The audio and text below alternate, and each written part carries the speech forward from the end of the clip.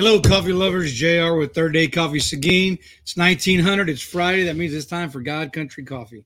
I have some incredible guests tonight. Before we get there, we have, if you order coffee by midnight, you can still get the 25% off for National Coffee Day. And I will put that in the comments. And if you don't see it, I think Frank usually pops in first. It's in, what did I do? NDC 25, and that's 25% off of all our coffee until midnight tonight. That's when the code will revert back to INOP, and then you'll miss out on that opportunity to get yourself some of the best coffee this side of heaven.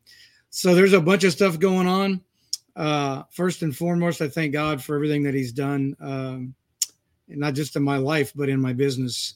And I'm very grateful for the support that we have. I'm very grateful for the ministry that we have, and definitely grateful for the guests that we've had on this show. They've been absolutely incredible, and tonight is no different. And so before we get started, I'm going to play a quick a quick video that introduces them and a small commercial for their business, and then two other businesses that they run also. And so I'll do that right now, and then I'll bring my guests on.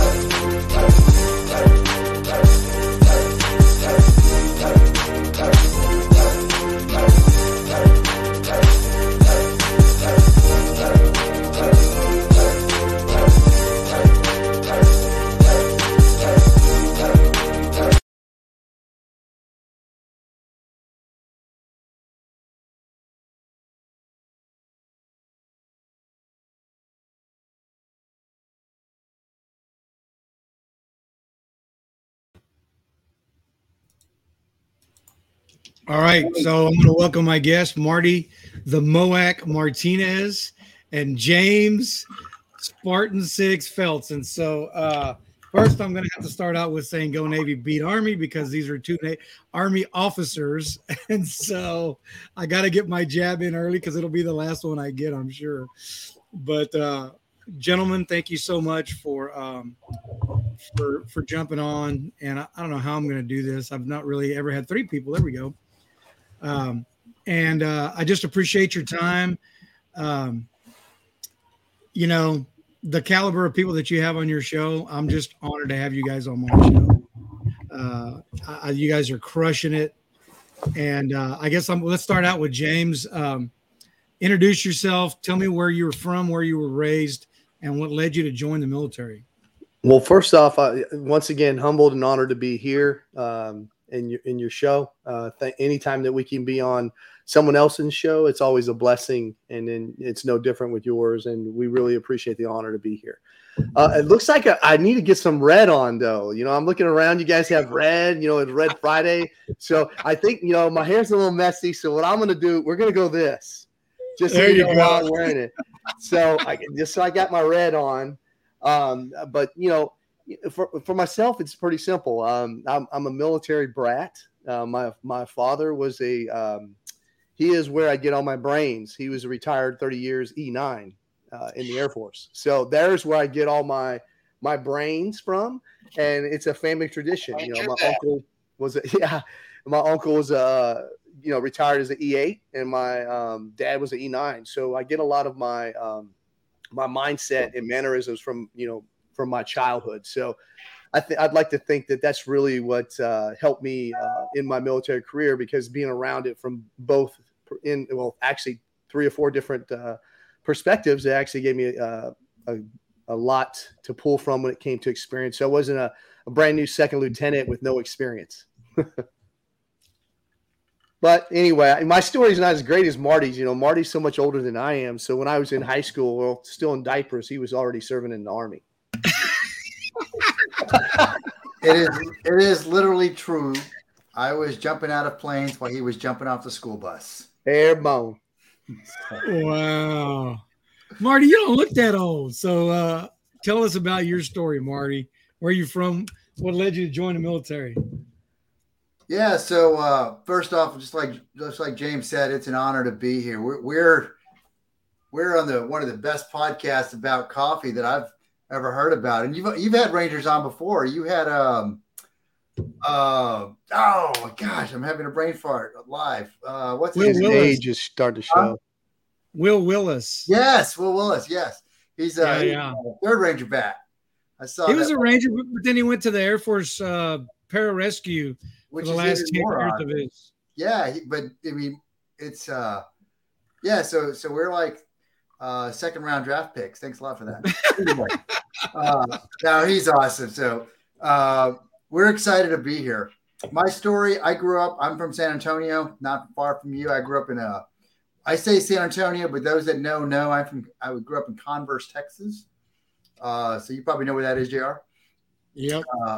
And my family's still there, so we're all from San Antonio. And I joined the military because I was goofing off. If I'm being honest, I was wasting my parents' money, and I knew I needed to do something. So we joined the military, and I didn't really realize what I was doing. I mean, I realized what I was doing. I was joining the military, but I didn't realize kind of what I was becoming a part of. And James, unfortunately, he keeps hearing these stories from me over and over. But I joined the military to prove people wrong, right? Because people were saying, especially me, I was this preppy kid, and they go, "Oh, you can't be a Ranger because you're preppy, because you're Mexican, because you're this." So it was about proving others wrong, and then finally, it got to a point where it became less about myself and more about selfless service and serving others. And that's the point where it stopped being a job and became my profession and my career. And about that point, I realized this is the life for me. My calling is to serve God and country, to serve my countrymen and to serve the people to my left and right of me. I just have to pick on you because you said some things that were very disturbing. First off, you said that you were preppy and Mexican. I know, right? Dangerous. And I know you're a little older than I am. Not much, but I know you're a little older than I am. Oh, he's older than you too? And Mexican. Oh. Listen, I don't know any Mexicans that grew up in South Texas that weren't like Hicks. Ropers and Wranglers. It wasn't until I started going to a school over in the Alamo Heights area. And then from there, were you an 09er? I went to Castle Hills First Baptist. Okay. And so we were in that area, and when we moved to Waco, which became like the redneck 90210 of the time. I guess I could explain it. So we have something in common. In high school, they called me 90210 because I brought the sideburns in from the show. But even then, preppy then was still wearing Justin Ropers, and just a fancier shirt, I guess. Yeah, I mean, I was a poor kid. I went to Central Catholic Marianist High School with a bunch of rich kids. And the polos and the nice cars. And I drove a 1962 Plymouth Sport Fury 4-door that was so faded that it looked pink in color. Nice. And I had to park it on the hill so that I could roll down and start it because they didn't always want to start. And these are guys driving jacked up Jeeps and spiders and all kinds of nice cars, man. I was not in that clique, but I was the same way. My family we went to Castle Hills. We used to play you guys in soccer, but yeah, the scene from any movie that I resonates with me the most is by far the Karate Kid when they're pushing the station wagon with all the other kids at the park. Because it was kind of a true story that happened to me. You probably remember this, JR. The castle in Malibu Speedway. Games. Yeah. So that was kind of like my scene there, kind of hanging out with those kids, and our car literally was like a 67 Nova with bullet holes. I was getting bussed into that side of town from Converse. Nice. Because they were trying to get me out of the bad crowd I was in Judson. Oh, yeah. There's when I was Karate Kid, everybody can relate to that movie, Karate Kid, right? There's a couple scenes. There's a couple scenes in there that remind me of my life and my childhood, right? When Johnny was chasing, Daniel through the field with dressed as a skeleton for Halloween and stuff, and he got to get his butt kicked. That was my scene, except I wasn't Johnny. Oh man, I was like, golly. But that's good. Now that I got the backstory, so now I've got some more ammunition for our show. When Marty starts acting up, I'm gonna have to start bringing up scenes from the Karate Kid. Thank you. Right. Castle Golf and Games. That was the name of it in San Antonio. Castle Golf and Games. Yeah, we went back like I guess 2 years ago. I think it's shut down, right? Oh yeah, it's all shut down. Yeah, a buddy of mine actually bought some of the cars, the Virage, the bigger cars, but they got rid of all of it. That's a shame because that was a pretty cool. Yeah, it was. It was like the closest thing I've ever seen to that thing they had there in the Karate Kid, where you could go drive cars and play games and putt. Yeah. You had the bumper boats that you get in the water and drive the bumper boats and all that craziness. You would do that and then go across what was it, 1604, where you go across and they had all the movies over there too, where my cousins used to work because they were down there. They went to Holmes. So okay. Well, when I was in high school, everything north, or I guess on I-10, everything west of 1604 was just nothing. There was nothing there except the Dominion way out there. Yeah. And so we would go out there, and I used to actually hunt illegally out there back in those days with a 22 Hornet. I go back there, and I had a deer blind, and I had feed, and I was really mad when Bass Pro bought that piece of property. Man. There was there's a base right there. It's called what is that base? Camp Bullis. Yeah. So in the 50s, Camp Bullis did experiments with white-tailed deer and mule deer, and they crossbred them. And what they came up with was these monster whitetails. And so the first buck I ever shot was a 4-pointer out there. It was a cull buck, but it took 3 of us to load him in the truck. I mean, he had a little ugly, that was the problem, is you either got these monster whitetails or you got these weird, nasty, three-eyed fish kind of deer, genetically deficient deer. And so anyway, guys, let's talk a little bit about the way you obviously met when you were active duty, but then you didn't see each other forever. And now you have a business together. So let's talk a little bit about, whoever wants to go first, how you transitioned. I know, Marty, you just retired. So, that wasn't that long ago, but I know, James, you separated a while back, and let's talk a little bit about that transition, kind of leading up to what you're doing. Well, let me back up before we do that. You guys were Rangers. I mean, how exciting is being Army Rangers? And so let's talk about being an Army Ranger for a little bit. Let's talk about your military service.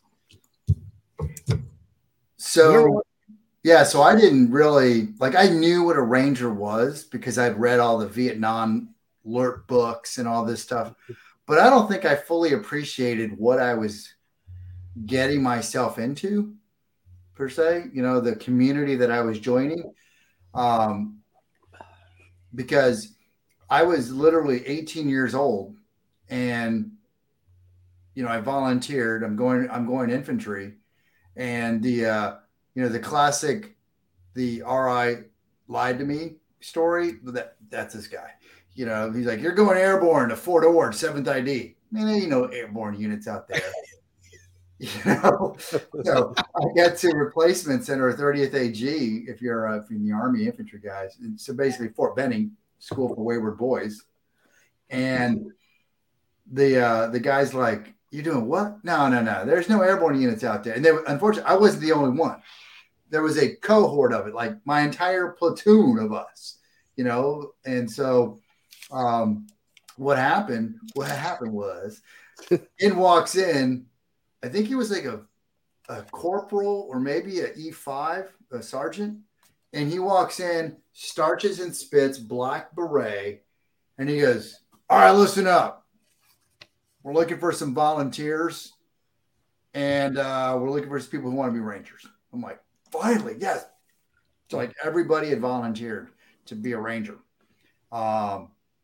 That's where it kind of started. I didn't know what I was getting myself into because they had so many. The drill sergeant took it upon himself to start the weeding out process, if you will. So he would go, where are all my Ranger wannabes? And then we would go over and he would show us extracurricular activity love.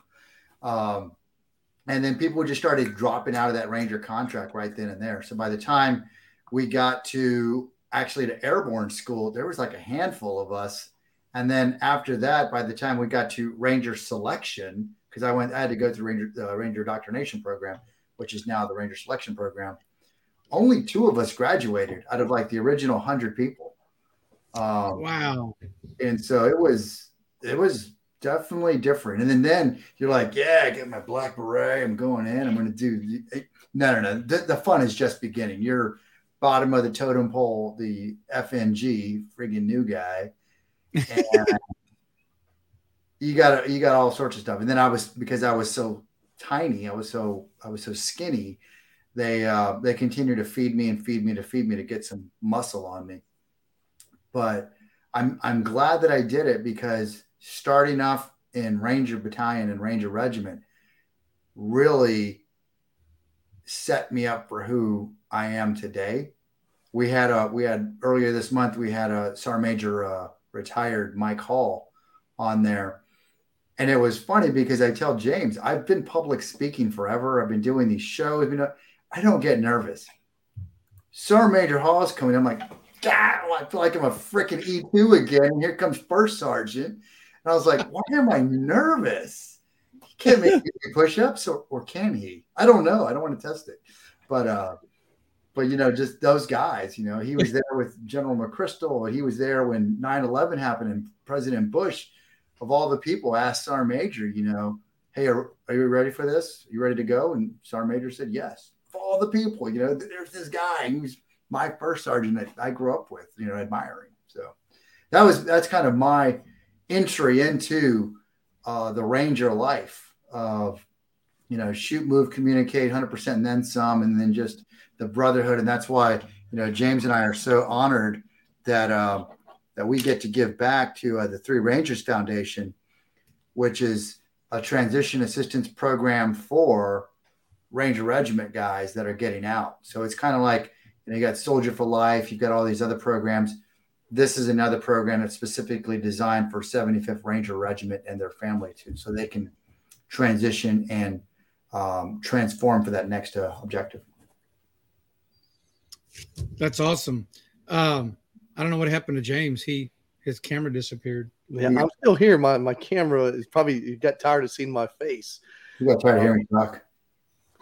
Hold on, let me see if I can get this thing. Something's going on with my computer for some reason. Hold on. No, you look good, bro. I like it. Go ahead. Hey, better. Cool story, bro. Keep it up. Hey, I know. I can't write this, can I?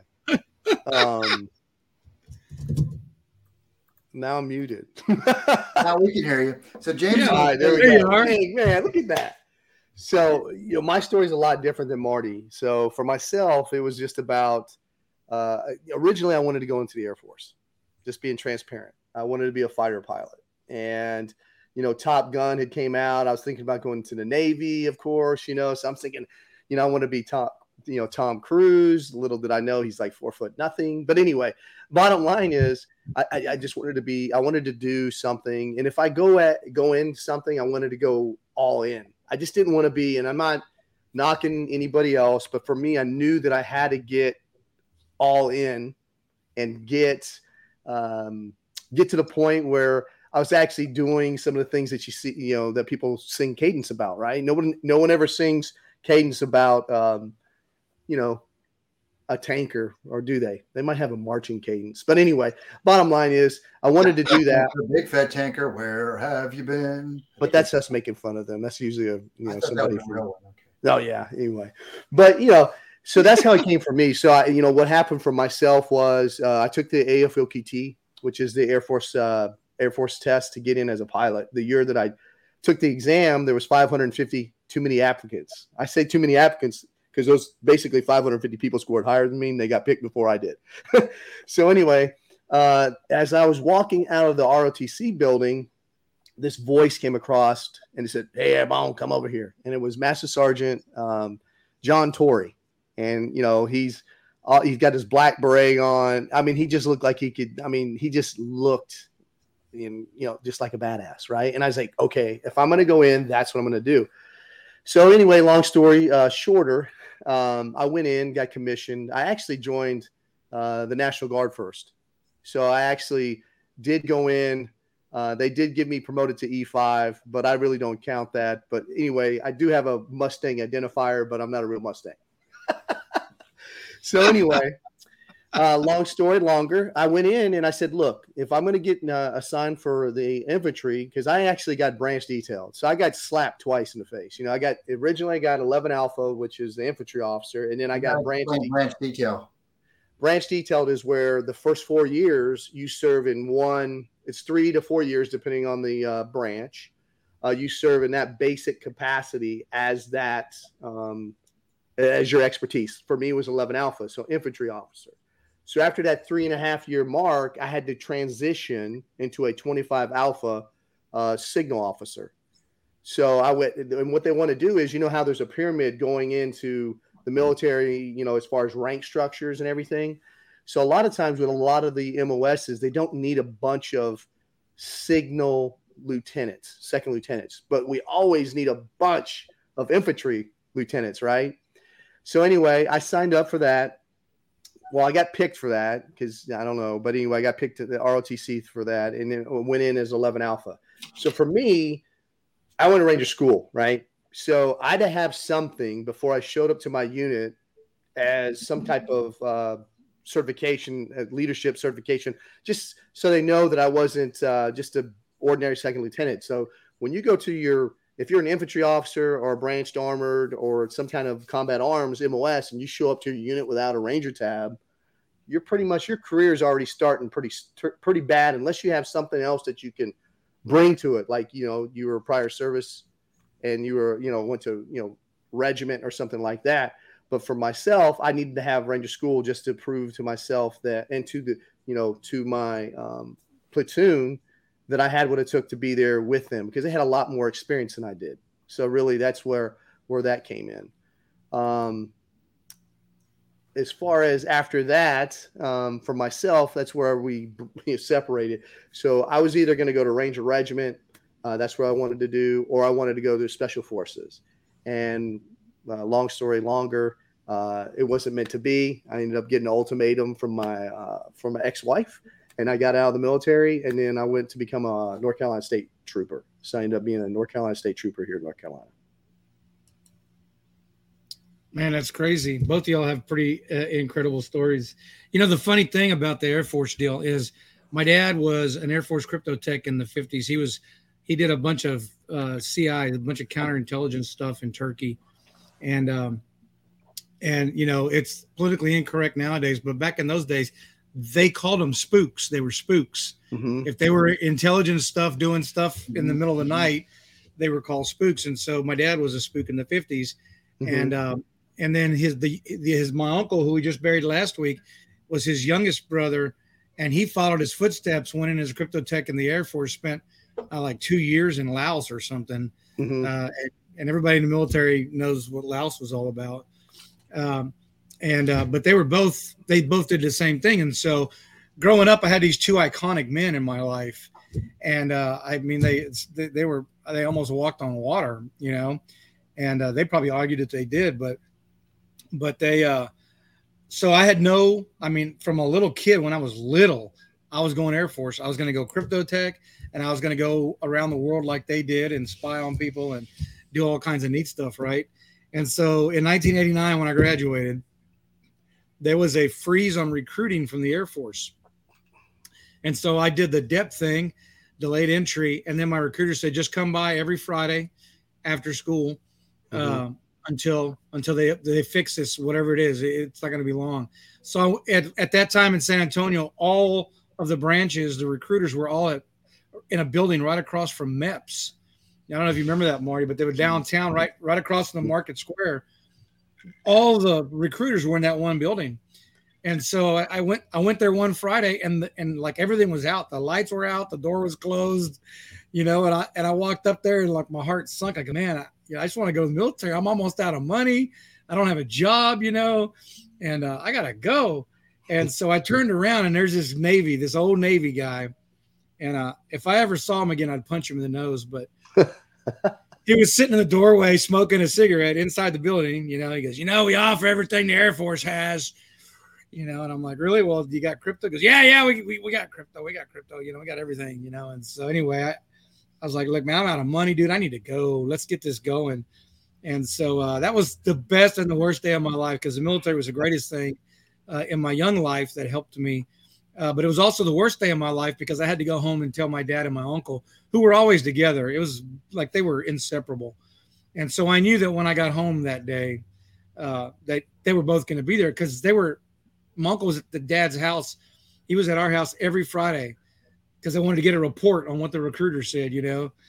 And so I had to come home, and let me tell you, man, I circled that block about 5 times trying to figure out how I was going to explain to them how I was leaving for Navy boot camp. And it wasn't easy, but it's kind of weird stuff with the Air Force. But it's, I know all of us have a crazy story, and that's not really so crazy. But my wife says, that's such a unique thing. You should tell that more often, because how many people didn't go to the Air Force because they were shut down for however long it was, It was hard to get in the Air Force for a hot minute there. I mean, like I said, I tried to get in as a pilot.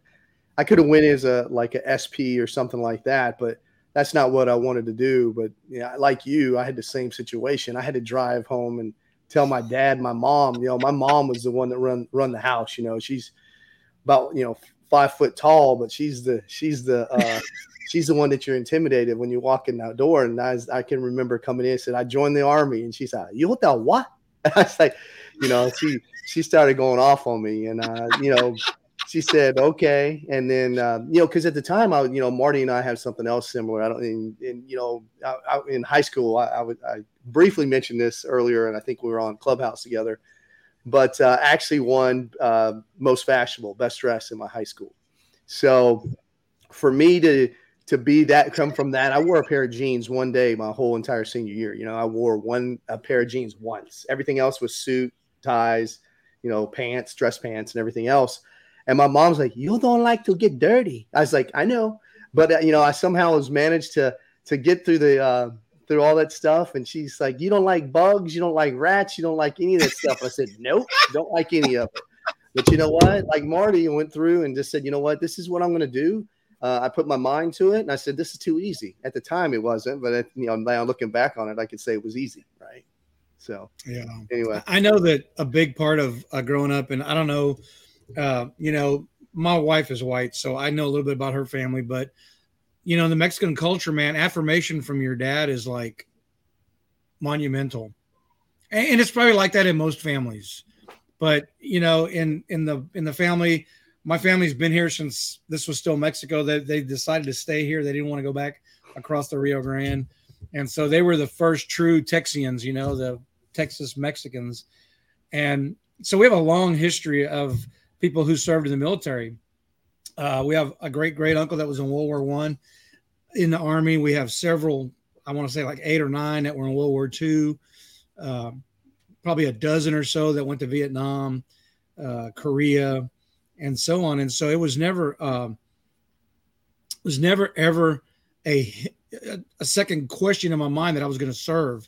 I just didn't know, I thought I was going to go serve in the Air Force, like Dad and my uncle did. But it's just, it's crazy how things, happen. But the thing when you get to the dress thing, dude, that's just.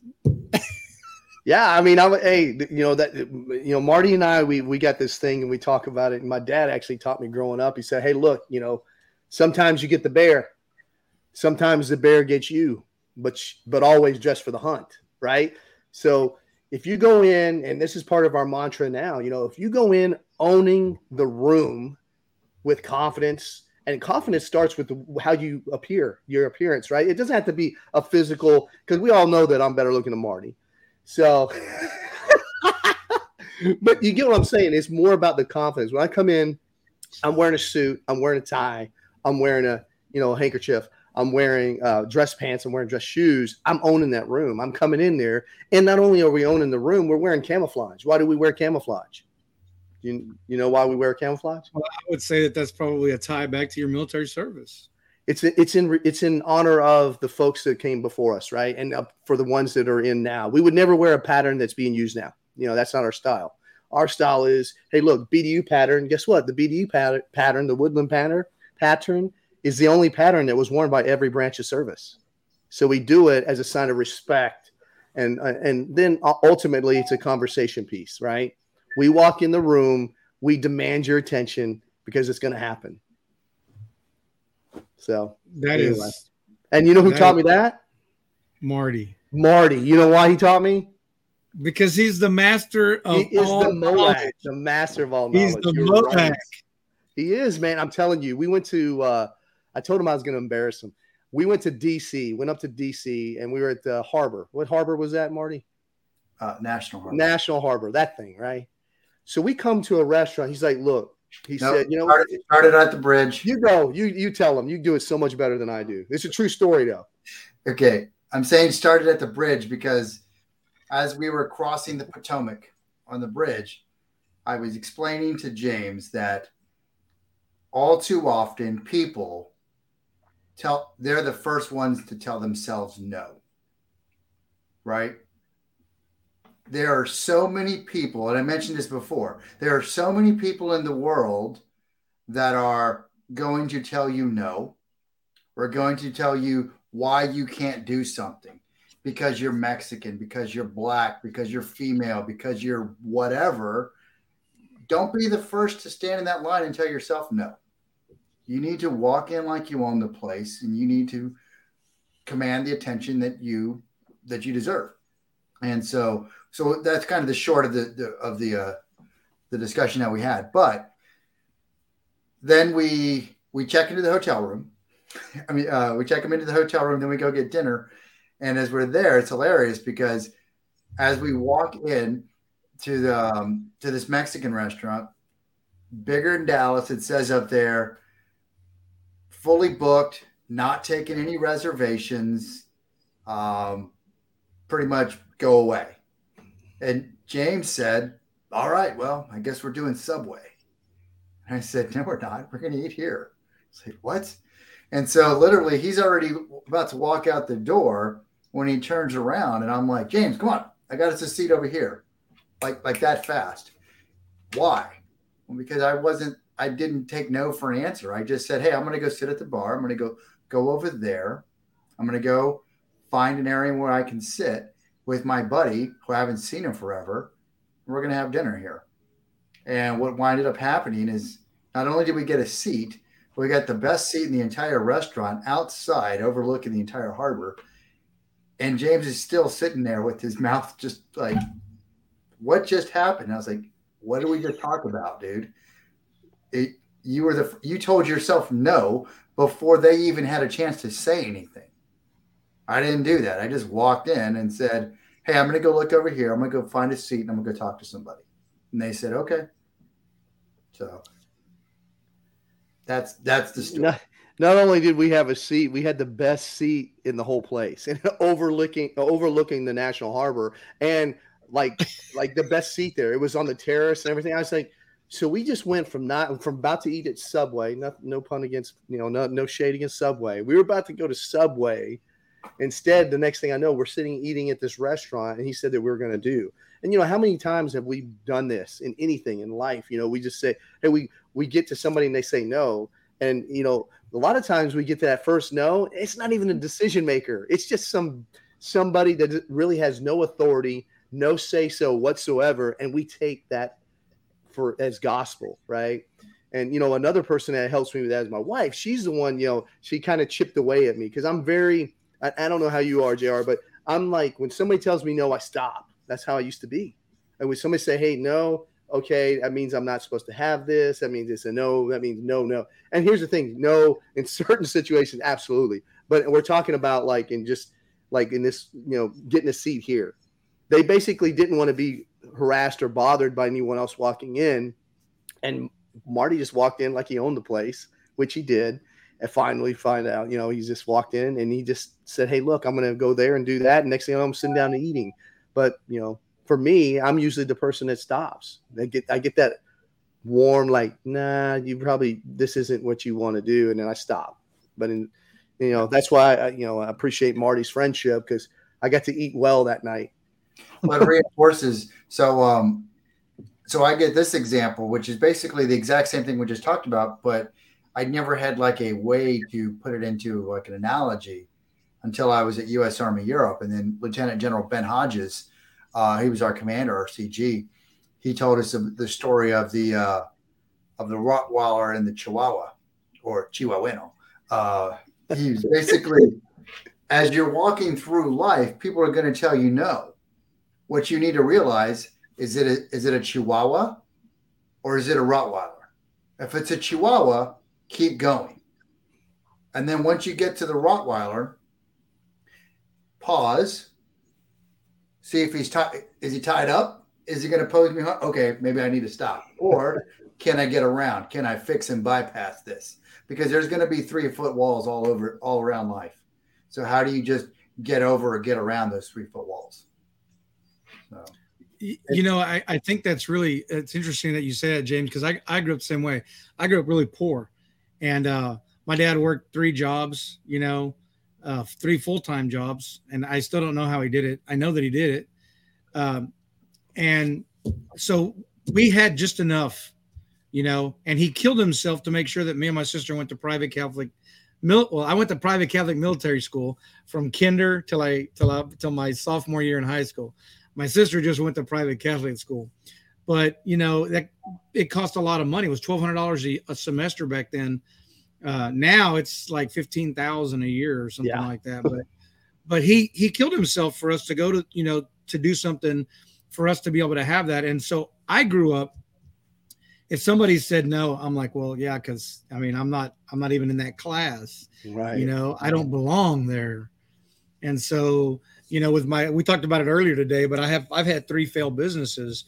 And part of the problem with that was that scarcity mindset, that poverty mindset that you tell yourself, I don't really have a chair at this table, but that's one of the things that I have fortunately had great people around me over the last several years. And that's no longer, for me, I'm a lot more like, if somebody says no, I'm like, well, why? How do we make this work? How can I make this work? How can I earn your business? Let's get past the no, and let's get on to how do I get past the no, and it's a mindset thing, man. It's totally you have to create space in your brain, to tell yourself, okay, I'm going to make space for this because this is what I'm going to do.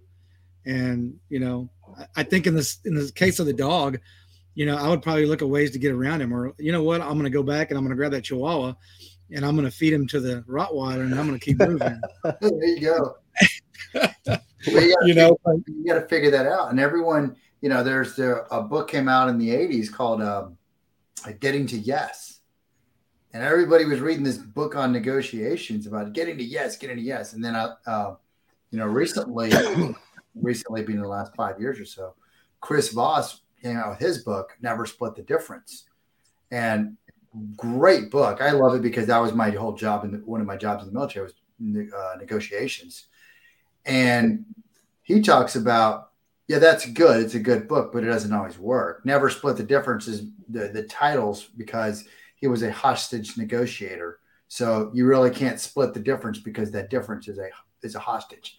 So they're going to be dead, right? So he talks about get to the first no. Because if you know James and I are in a negotiation, he's defensive.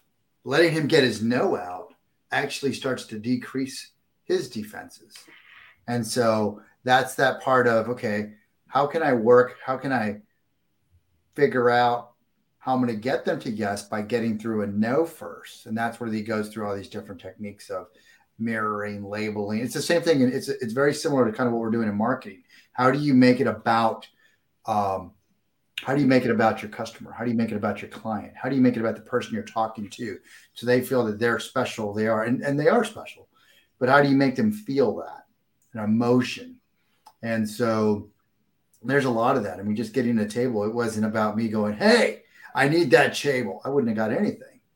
It was just me saying, hey, I got my buddy here from DC, my Ranger buddy. He's out of town. I haven't seen him in forever. That is an amazing table. Can I get some drinks there? Sure, you can get some drinks there. Okay. And I'm going to order some appetizers.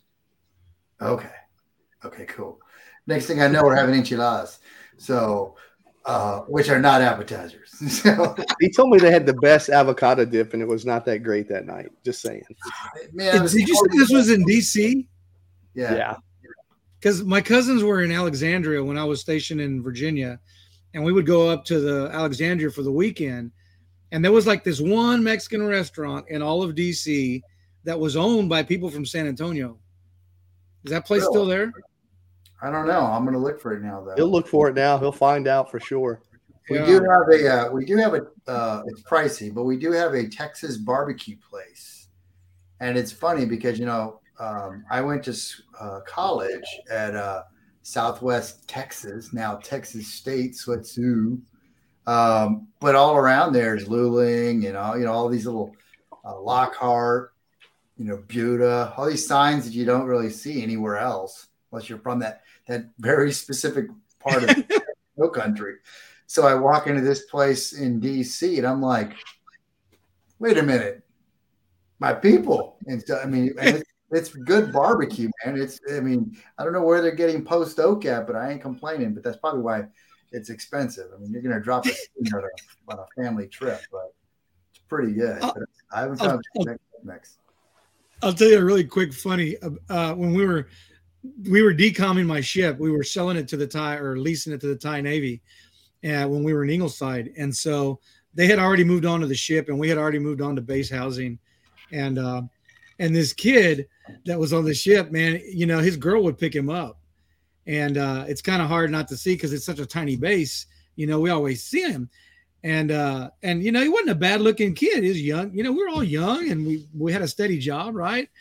And so, he came back after a weekend and we decided we were going to have a talk with him, because, part of the problem when you move into a town like that where it's the first time the military's been in Ingleside, Texas ever, is you have people that want to latch on to the military guys just because they want that money. And so we're like, hey, bro, listen, man, you're not a bad looking dude. And, you could probably do a little bit better, man. And he starts cracking up, I mean, he's like on the floor rolling. And I'm like, dude, it's not that funny, man. These girls are out to get your money. He's like, bro, the only reason I'm with this girl is because her parents own a Mexican restaurant. I'm going to learn how to make breakfast tacos, and I'm going back to Ohio, and I'm going to open up a little food truck, and I'm going to make $1 million. And so that's exactly what he did. And he stayed with her. He learned how to make Mexican food. And then when we actually decommed he left a couple of days before, didn't say a word. I mean, that girl was up at the front gate looking for him, and he went back to, somebody said they saw him in Ohio, that he had a little taco stand. So I guess he's doing all right, but that's awesome. That's just, typical. Anyway, so let's talk about what you guys are doing now, because you had this incredible story, both of you do. Not everybody, my military time was really boring, and I made enough money. I separated it into 14 envelopes, so I have enough to go to the Yen Club every night. And it was a bad month when I had to use money for something else, because it was like a whole day or two that I couldn't drink. And so,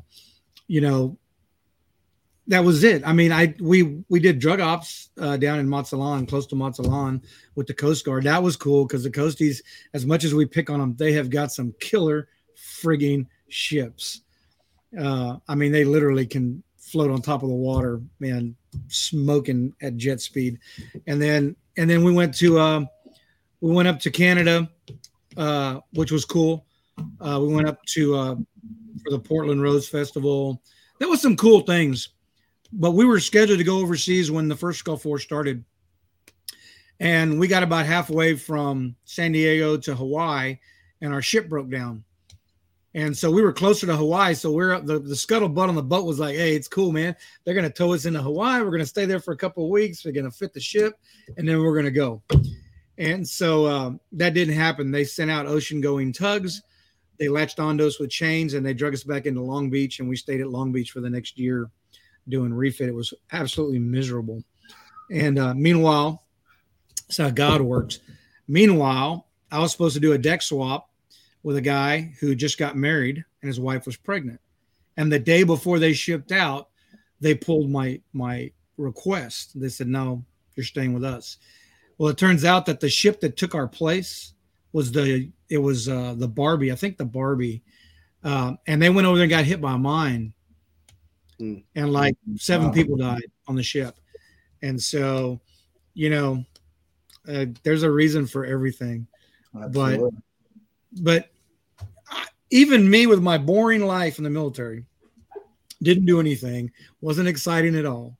I got out, and then it was probably 10 years before I realized that I had a lot of trouble transitioning. Mm-hmm. I didn't know that I was having trouble transitioning until I got to this job with the NSA, and this guy who's a full bird retiree, Army. What is it? The little castle. What are they? Engineer. He was a full bird retiree, combat veteran. And he's like, dude, he goes, do you not realize how much trouble you had transitioning? You moved jobs every 2 years. Right. Until you got here. And I stayed there for 10 years, which tells you that, I finally found a place that was much like the military. But what does that look for? I mean, how did you guys get from there to where you're at now? Did you have difficulty with that? For Marty, I can answer for Marty if he wants me to, but Marty's still working through that. Let's be honest, right? Marty is still transitioning out of the military as far as when it comes to we had to have a heart-to-heart conversation because, we look at folks that have been in the military as superheroes, right? Because, tip of the spear, those type of folks. So Marty and I were just sitting around. I said, Marty, dude, you're not that dude anymore. You're not Superman any longer. I remember when you were, but that's not who you are now. And, that's where the buddy system comes real key. Right. And that's really what it's about for the transition. My personal opinion, I had a horrible transition as well. And the reason why my transition was bad is because I walked away from active duty, missing it a little bit more. Then I joined the National Guard trying to fill the void. So I went on a 15-year journey trying to fill that void that I never could get filled, to be honest. Because when you're in, like Marty, Ranger Regiment, 82nd, 101st, 10th Mountain, who am I missing? 25th, you're used to, being treated like a superhero. Right, you're a superhero, especially if you're a infantry person. I don't say infantryman anymore because it's infantry person, right? So basically, bottom line is you're the tip of the spear, and you are Superman, you are Wonder Woman, you are Clark Kent, and you're all those things. And what happens is it's taken away from you, and your identity is almost ripped away from you to a certain degree. And if you don't have those mechanisms, those coping mechanisms, the mentors or the buddies to lean upon that's been through that before, that transition, you're going to struggle. And, and it's a daily struggle with us. We wake up every morning. I wake up every morning. I have to look at myself in the mirror and say, I like myself. At least once say, hey, I like you. Because if you don't start your day with that, who's going to tell you they like you, right? But anyway, it's been a long process. We still are a work in progress. And that's the key. That's what makes us so good as far as we can relate to everyone else out here, is because we've been you. We are you. We're still going through our transformation, transition. But anyway, I know the Moac's got something. I could see it coming. He's got some good firepower to come in. No, I was just going to say. I just want to know one thing. Right. James, do you wear Moac underwear? It's funny that you say that, because because of help to somebody that I know by the name of JR, we do have a Moac line of coffee that's coming out. So our next stop is we're going to talk to these guys and make some tidy whities or maybe some Ranger pennies that say Moac. Yeah. Some Ranger panties. That'd be better. I can keep them. Now, in the words of Samuel L. Jackson, allow me to retort. I disagree with 70% of what James just said. All right. And here's why. Your transition, JR, James, out of the military, for the most part, was 100% successful. Whether you believe it or not, your transition out of the military was successful. I still have a hand receipt that's got my name on it. The transition, that's why I didn't say 100%. The transition is, if you reverse it, when you came in the military, when you went to MEPS, you went through your process, you went through and you got to your replacement center, you went through your central, your CIF, where we got your boots and your camis. That is a transition from civilian to military. The transformation is once you get the drill instructor, drill sergeant in your face, knife handing you, the shark attack going around. That's when your brain housing group goes, okay, this is real. What's happening? Something's going on, right? That's the transformation. That's when you start going from civilian to military, right? Going out of the military, your transition, you went through some classes. It's better than when you got out, JR, and better when James got out. Now that I'm doing it, it's only going to get better and better. But the transition is they did the paperwork to get you out of the military, do your VA claim, whether you did it or not. That part was pretty much okay. The transformation, your progression, your evolution from military to the CivDiv, as Doc Eric Wright says in his book, How to Speak Civilian Fluently, that's where we're messed up. That's where we probably need the most help. How do I transition and transform and progress? That's something that my Ranger buddy Lamont Christian always talks about, because we don't say post-traumatic stress disorder, because if I say you got PTSD, I'm already putting a label on you. I'm already telling you have a disorder. No, bro, you've got post-traumatic stress. Our next step is to focus on post-traumatic growth. How do you grow? How do you progress, right? Because a progression, after your transformation, a progression goes upward and onward, whereas you just don't want to stay flatlined if you consider on that transformation. So that's where we need the most help. And that's where James and I, that's why we started Lounge with Legends, to bring in people from all walks of life. We don't want to bring in just Rangers and generals and jockos and all these awesome dudes. We want to bring in also people like, James and I, where they go, I can connect with those guys. Yeah, those jokers, they did it. And I see that they had a rough time. And okay. So that's why we really are working hard to bring on, corporals that are doing great things, and female veteran entrepreneurs, and, colonel that maybe stumbled but then found his way. I mean, we're trying to do that to show that, and we talked about this in Clubhouse. I think the best thing that we could do to help people with their transformation is stand in front of them and go, listen up. You're going to fail. And you're going to fail not once, not twice. You're going to fail multiple times, day in and day out. But that's okay, because to fail is your first attempt in learning. It's when you stop that you're a failure.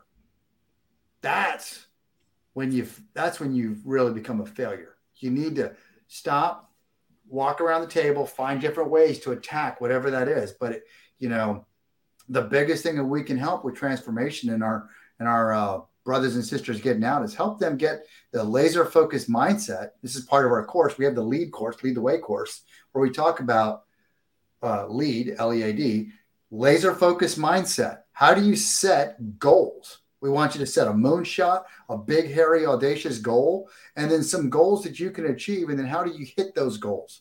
How do you employ your military superpowers into business success skills? I mean, just the way we've structured our digital marketing it's military planning. I mean, it's not that hard. It's what we're doing, and it works because that's what I did in the military.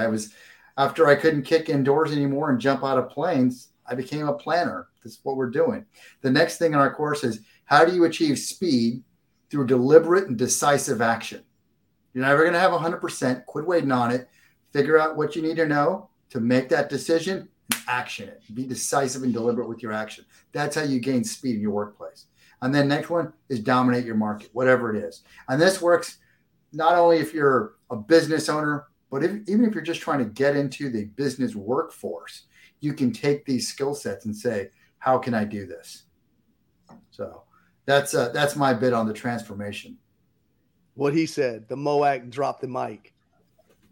I'm telling you, man. He does it all the time, man. The thing is, and it goes back to this, to me, I never want to be the smartest guy in the room or person in the room, right?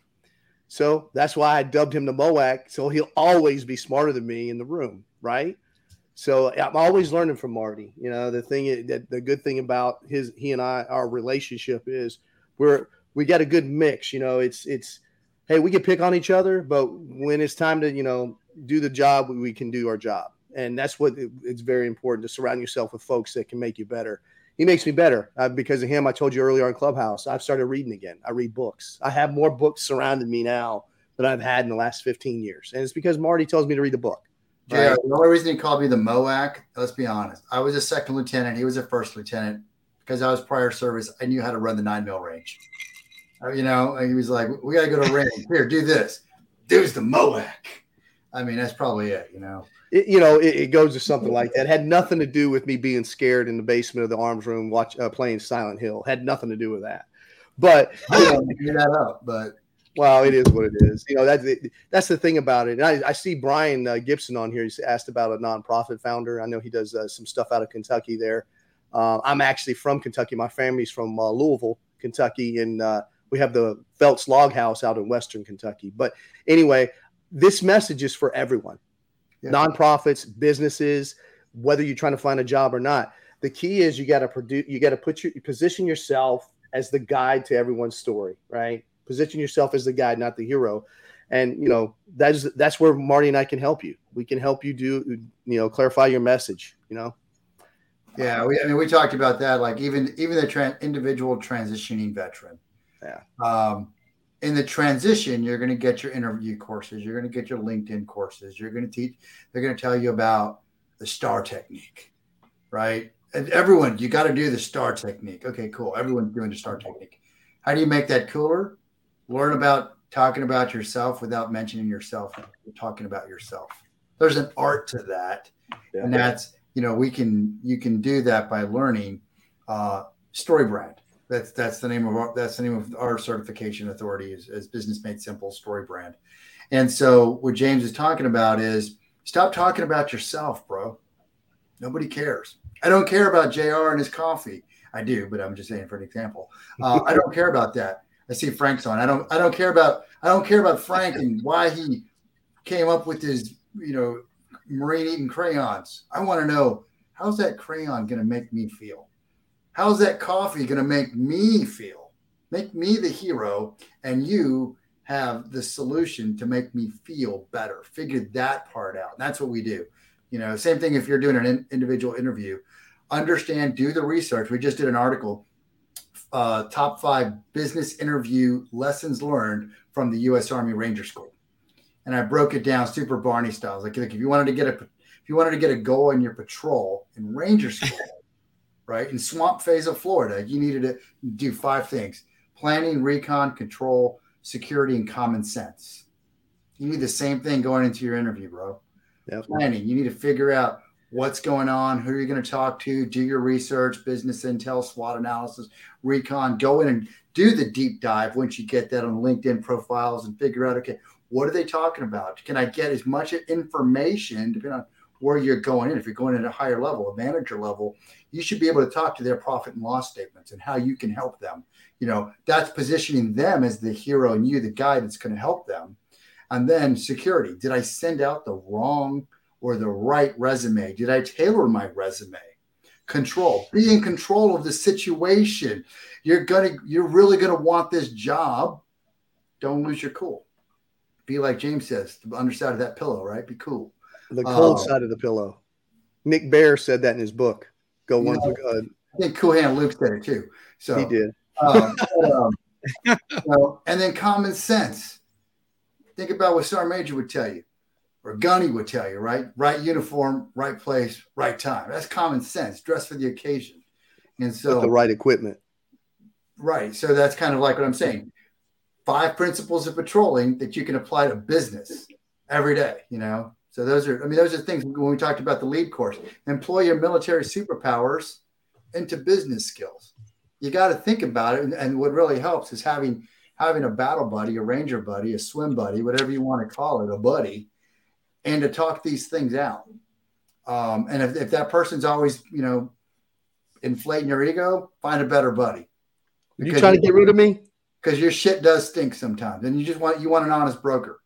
James tells me I have terrible ideas sometimes. He's the thing about Marty, the good thing about it, he's he didn't he earned the MOAC title. He was given it. He didn't say I am this person. He was given that. He earned that title. It's one of those things. So I know it's kind of like, it's not about me, and he's got the MOAC title, but he didn't give it to him.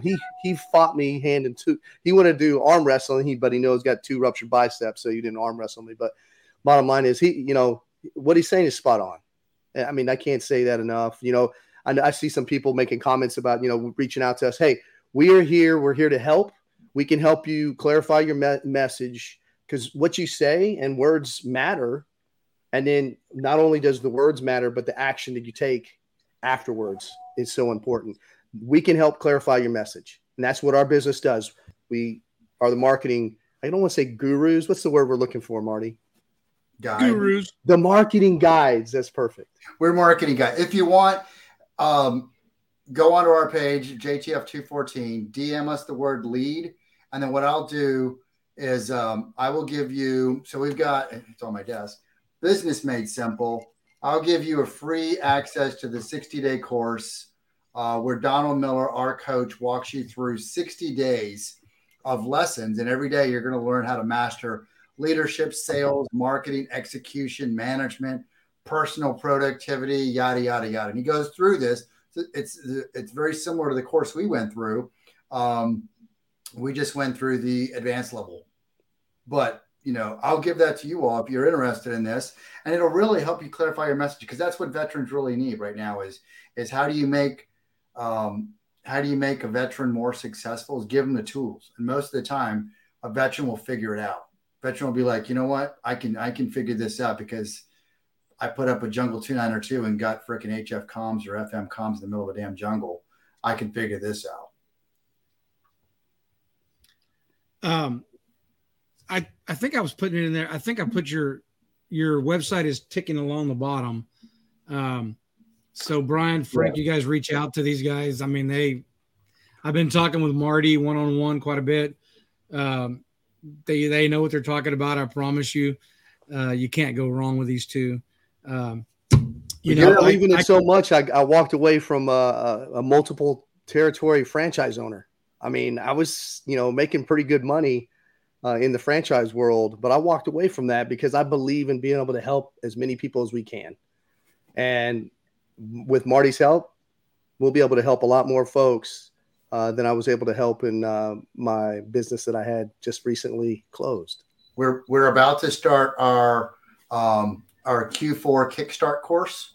We're a little bit behind, so our website we're totally revamping it because sometimes you're too close to the project, and that's part of what we're learning too. Is sometimes you're too close. We're story brand guides, but you know what? What's even better? Hire somebody who can, look at your stuff and redo it for you. And that's what we're doing. He's walking us through the process ourselves. So right now, go to our Facebook page, Joint Task Force 214 or JTF 214. And we are about to start our Q4 Kickstart course. It's a 4-week course that'll get you ready for the holiday seasons for your product and services, and also get you set up for success in first quarter. And what we're going to talk about, it's not a guru thing. You're not going to dial in and we're going to say, come to me with your problems and we're going to solve it. Now, if you really want structure, that's what this is. So week 1, we're going to talk about defining your avatar, defining your brand script. And we walk everybody through there on how to do that. And then how do you create your tagline? How do you create your one-liner? Everything's in the intent is to walk you through how you can communicate more clearly. Then we do, okay, now what is your website? Let's revamp your website. What would it look like? How do you increase your sales with better calls to action? Because if someone comes to your website, if you confuse, you'll lose. How do you get them laser focused on your product or service you're trying to sell? And then we get into to building out a funnel and your emails. What do those look like? The different types of email campaigns, the difference between your sales campaign and your nurturing campaign. What do those emails need to look like? We get into that in 4-week course. There is homework involved. So if you don't want to do some homework, we're not going to do it for you. It is because the price is cheap, not cheap, but because it's a lower in price than what we normally charge for this. It is more like a block of instruction. We're going to walk you through. We'll meet once a week, give you homework, come back, review, assess, and then help you along the way. The key when it comes to any type of it to 10 people though. Yeah. Oh, okay. Sweet. I can only take 10, bro. Right. I try to make him over deliver all the time, over promise him. But the beauty of it is this. It's just like when we were in the military. When a soldier came in, we trained that person to the point where they no longer needed us. If you're coming to a guru or a coach or a marketing person and they got to stay in your life forever, you got the wrong person. Right. You come to us, we fix your stuff. You move out and you'll know how to fix your stuff without us. If we're in your life forever, unless we're just hanging out drinking beer or something, that's fine. But if we're just hanging out and we don't make your life better within a certain time frame, we're not doing our job. Our goal is we want to be a value-driven professional, right? We want to be a value-driven professional that will deliver 5 times on what we say we can deliver. So there you go. The MOAC said he could deliver 5 times on somebody a return on investment. I mean, but it's funny though, because stuff will pop in my head and I'll text JR. Hey dude, here's a PDF you need to do. Here, I want you to do these videos. I want you to do this tagline. And because it'll just pop in my head because I'm like, I really want to see your company succeed. And so we become vested in what you're doing because that is now you become our calling card. So if you're not hitting 5 times, then shit, we need to back up and figure out how did we fail? Kind of like when I did counseling with my soldiers as a commander. First thing I asked is, how did I fail you? Why are we here doing an Article 15? And we know that there's going to be some individuals that don't have the budget, right, to afford what we're doing. But what we can do is we're actually starting a team room, right? In the Army, we call it an ORP, but probably for military and civilian mindsets, we probably call it a team room where we can meet once a week. You got access to the MOAC, myself. We could go through your stuff, come with thick skin, right? Pay a monthly subscription, and then we're out. And then we're out of your life, and you moved on, and you're making money, and you become our biggest advocate. Because right, if you be, it's kind of like Fisher of Men, right? I'm a religious person. I'm supposed to be the best worker because that's what it says in the Bible that I'm supposed to be. Right. So we're going to deliver. And if we can't deliver, we're going to find somebody who can do it for you. If we can't do it, we'll find somebody who can. Right. Yeah. It's funny, those videos you told me to do, I looked at them. I'm like, okay, I got to do this. And so immediately I wrote down, the 5 things that I thought why your coffee looks, tastes like dirt. And I've already got 1,000 views on TikTok. Yeah. From those 5 videos. And I've already got another 10 or 15 followers. The TikTok, you got to get to 1,000 so you can do live streams.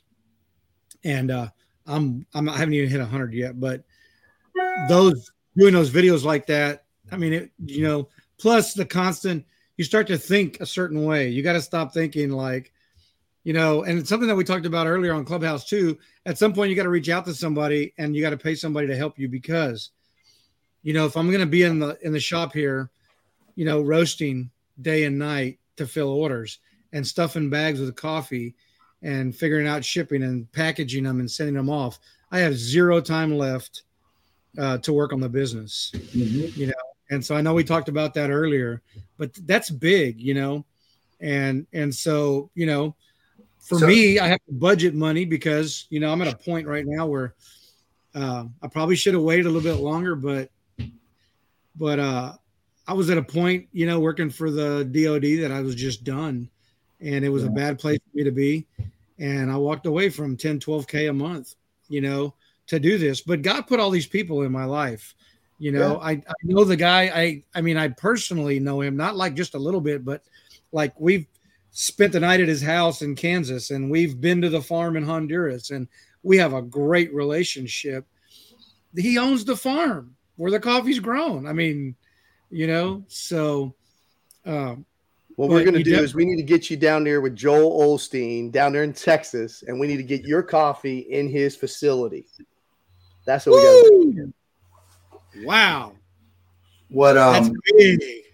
Hey, he's always preaching about it. I'm going to, I just happen to be friends with him on Facebook. Let me see what I can do. There you go.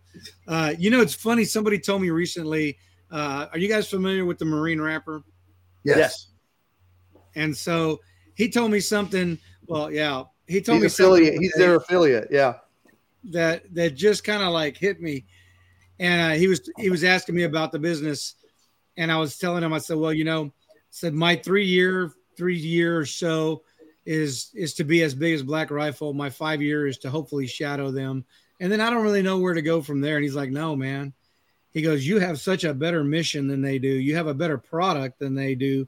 You need to be as big as Third Day Coffee Seguin. That's what you need to be.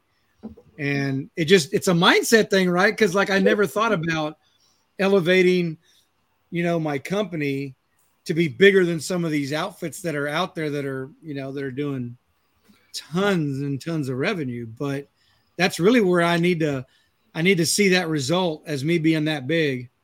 And so the first thing I would tell you is, how do you take that from a wish and a dream into an action plan?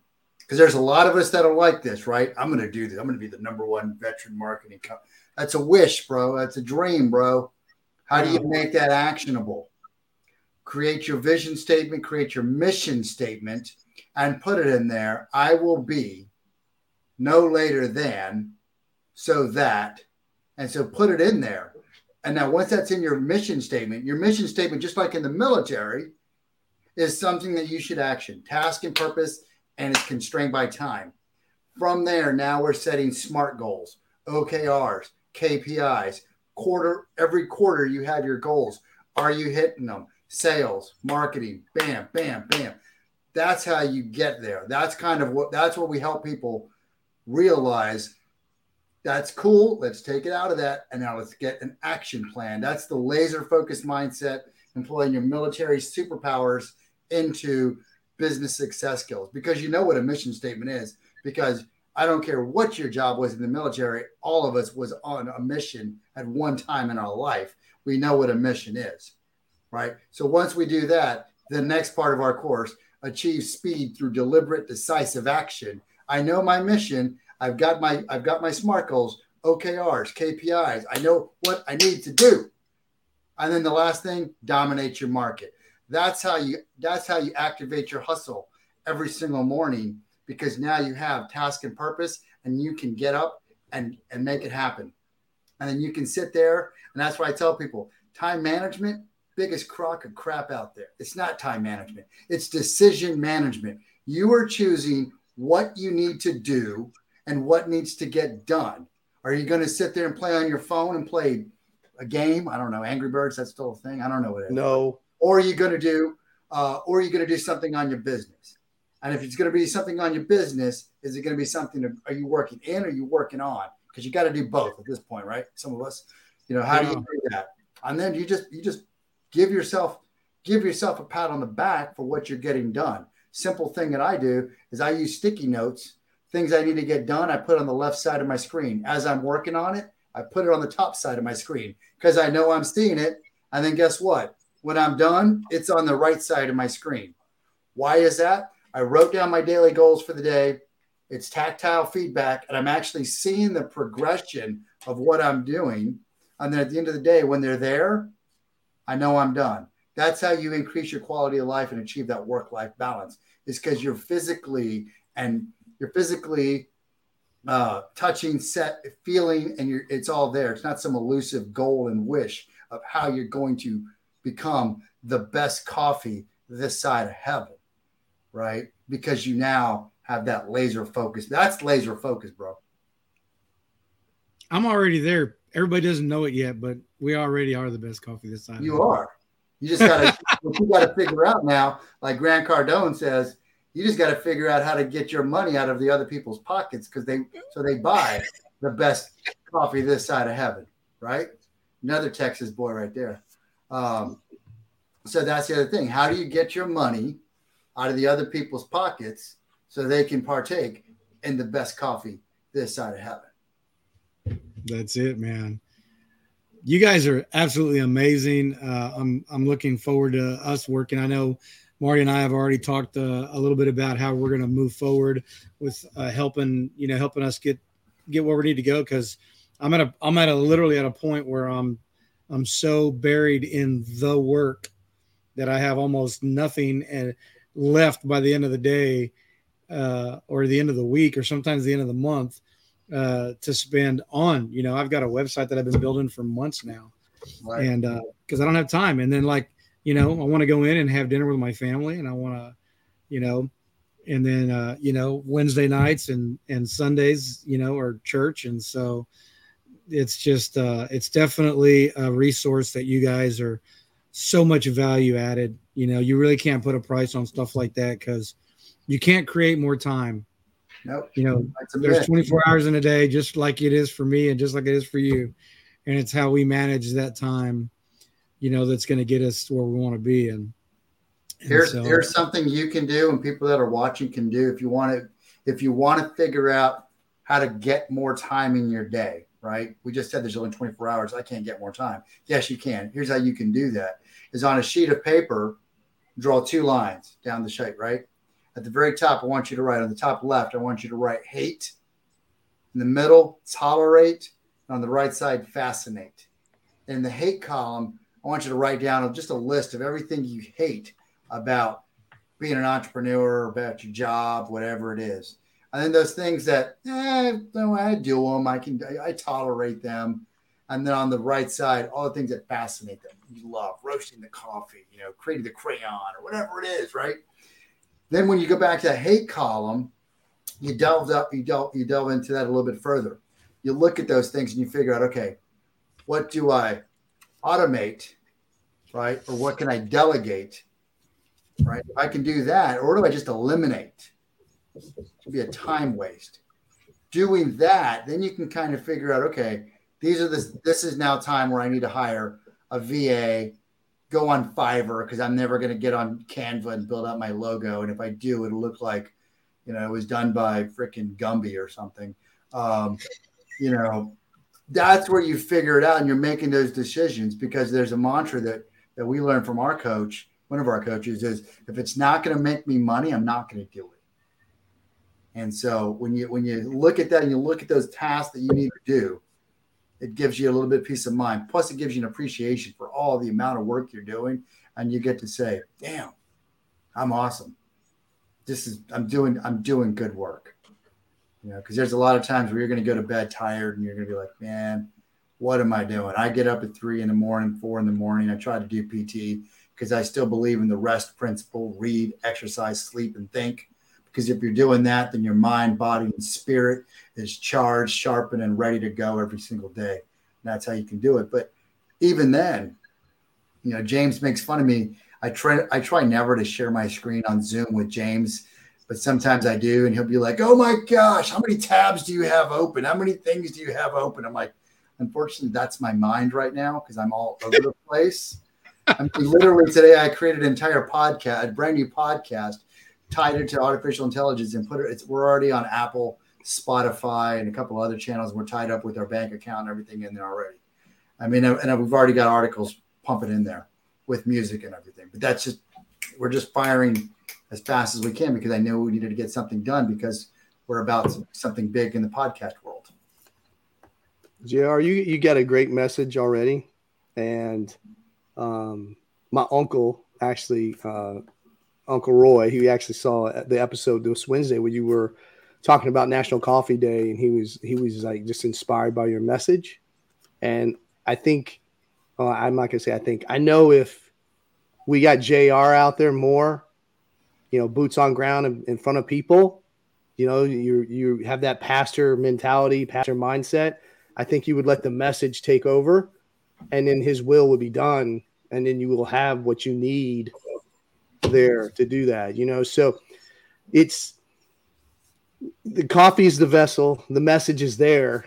So we're here to help you, man. So we'll get you going. Before it closes, I'm going to tell you it's weird, James, that you mentioned that, because one of the things that I've been struggling with lately is I feel this tug to finish my seminary and to actually submit to preach. I feel this tug, and I don't feel like it's me. I feel like a total imposter, right? I'm not good enough. There's no way, the thoughts that go through my head sometimes, the things that come out of my mouth sometimes, sometimes the way I get ticked off and I'm ugly to my wife or whatever. And so I feel this huge imposter, and a real close friend of mine just reminded me yesterday. He said, "Really?" He goes, "Paul was killing Christians." And I was like, I haven't killed anybody yet, but but it's weird that you say that because that's something that I've been struggling with. I'm praying about it. My close circle's praying about it. And I actually have a meeting with my pastor to see, which way we go. Cause he's offered to pay for the rest of my school if I'll work at church. I'm already there. So, there's your message, and my uncle, he was actually going through the same process you are now. And now medically, he cannot do those things. So I share that message with you because you don't want to wait till it's too late, right? And he waited till it's too late. Like he physically cannot. He gets kidney dialysis and all these things done now. So he just medically can't. He just can't do it, because he just physically can't hang in there to do it. But take advantage of the time that you have now and go out and do that. Because that's only it lines perfectly in with your coffee that you have and the message. Yeah. So finish the task. Yeah, no doubt. Yeah, no doubt. Guys, I can't tell you how much I enjoyed spending time with you guys. I look forward to our meeting in November and before then too. November 17th, Lounge with Legends. Going to have our coffee legend, first coffee legend coming in the house. It'll be November 17th, noon Eastern Standard Time. We'll be on Facebook, YouTube, and we're on the E360. You're coming into the big month. November's a heavy hitter month, man. That's a big month. It is. It's a huge month. And we have a huge I think the week before that, when our podcast is it's on the 12th on Friday, the day after Veterans Day. And we're planning this huge podcast at my buddy who's a pastor at a different church. He's an Army veteran. And his number two, his men's pastor is an Air Force veteran. And we're going to get up and we're going to sing and just we're going to do a little preaching on that day after Veterans Day. But Yeah, that's You know, that's a big month. I just realized it because we had to shuffle some deck chairs around. We actually on the 10th, we've got the one with the Ranger chaplain, Chaplain Barry, my chaplain from when I was a young privet, getting in all sorts of trouble. I don't know how he even still talks to me. Ranger Hall of Fame. He was inducted in the Ranger Hall of Fame this past year for 2020. And then we got you coming on. So it'll be pretty cool. And then from there, we've got Olin Lester. So we're going Ranger heavy. Yeah, because we got McChrystal, General McChrystal, Ranger. And then we got Ranger Barry. Then we got you, Coffee, Texas Ranger. And then we got Ranger Horrors. We got Olin Lester, American. He's the author of American Horrors. Yeah, we got a pretty awesome lineup coming up in November. And we got something special cooking right now. It's in the works for Veterans Day. So stay tuned. And I have a feeling that JR's going to be part of it. He doesn't know it yet, though. Yeah, and then November 7th and 8th, we've got the HAV event in Houston. Mm-hmm. That's right. I still need to register for that. That's on the 7th and 8th, and I just talked to Steve and Lane yesterday about getting me in to do the coffee on Sunday. They have somebody they know doing it on Saturday for the ladies, but they're going to try to get me in for yes, Brian, they are Joint Task Force 214. And Frank, I'm going to do Frank just went and saw the, I don't know if y'all are familiar with the original movie that came out, I think in the 90s called Courageous, with all the police officers that were, they were all going through different things in their life, and they all decided to make a pact based on scripture. The one officer lost a daughter, and he started reading his Bible. And so he started reading about what it meant biblically to be a father to your children. And so anyway, Frank just saw the remake of it, and he asked me to help him do a Bible study. And so I know he and I are going to kick that off pretty soon, but I love that. I was not familiar with that. I love it. I'll have to check it out. Cause one of the things that I say, cause I call my daughter Coach. Everyone knows that. And they're like, why do you call your daughter Coach? Well, one, it started off as a joke because I used to let her pick the route. But then I realized that my kids are my coach, in that I am the adult, be the adult today that you want your children to be tomorrow. And, setting that example, refinding my faith, grounding myself. Can't even speak now. It was really good. Starting to talk like me.